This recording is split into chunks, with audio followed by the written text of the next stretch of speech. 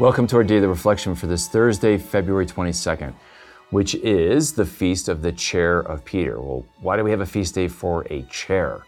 Well, there's a deep biblical tradition for this. It has to do with, you've probably even heard the phrase in Latin, ex cathedra, which means from the chair. In other words, the official teaching of the Pope and the Church's magisterium. And this goes back to the time of the Jews. Jesus refers to this, for example, in Matthew chapter 23, when he warns his disciples and the crowds that beware of the scribes and the Pharisees who are, oftentimes living corrupt. But he says, but they sit, he says, in the seat of Moses, the chair of Moses. So do what they teach, but don't do what they do, right? In other words, these teachers are living a double life. They're a bit corrupt. And so don't do what they do because they're a bit corrupt, but do what they teach because they are in the seat of Moses. And what does that mean? Well, I had the privilege of being in the Holy Land when a synagogue was discovered, a first century synagogue in Magdala. And I was able to go there, and they had what is called the Kisei Moshe in Hebrew, the seat of Moses, the Kisei Moshe, the seat of Moses. And that seat was in the middle of the synagogue. And whoever was teaching from the Torah that day would sit in that seat, which is a sign of authority. He has a teaching authority for the community. And why does he have this teaching authority? Because he's teaching on the Word of God. And so that idea was, all right, when they teach from the Word of God, they have an authority. And you need to obey that authority. You need to listen to that authority. But if you find them doing otherwise than the Word of God and not practicing the Word of God, don't be misled by their practice and their bad example. Follow what they teach, because they teach the Word of God. And so that's what this chair of Peter is saying, that Peter is a custodian of the deposit of the faith, which means the Word of God that comes to us in the Scriptures and the Word of God that's passed on in tradition.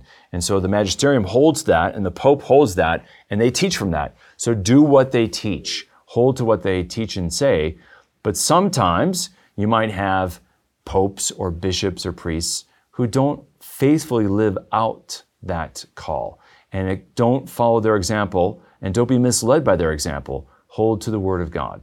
And so today we celebrate the chair of St. Peter because he has a teaching authority of handing on the Word of God, both in Scripture and in tradition. And so we want to hold on to that, and the Pope does that.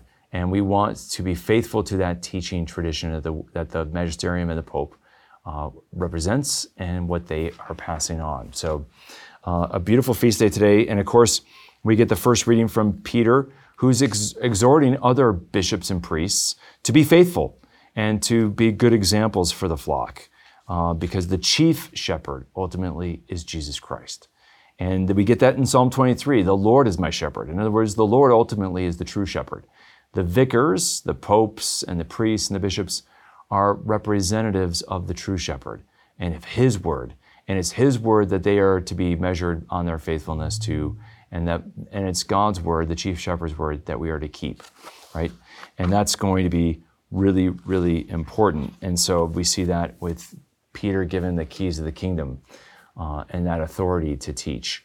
So let's reflect on this gift of the chair of Peter and realize that we want to hold to the Word of God, even if some of the office holders, popes, priests, or bishops, are not always 100% faithful. We need to be 100% faithful and trust and be faithful to the Word of God.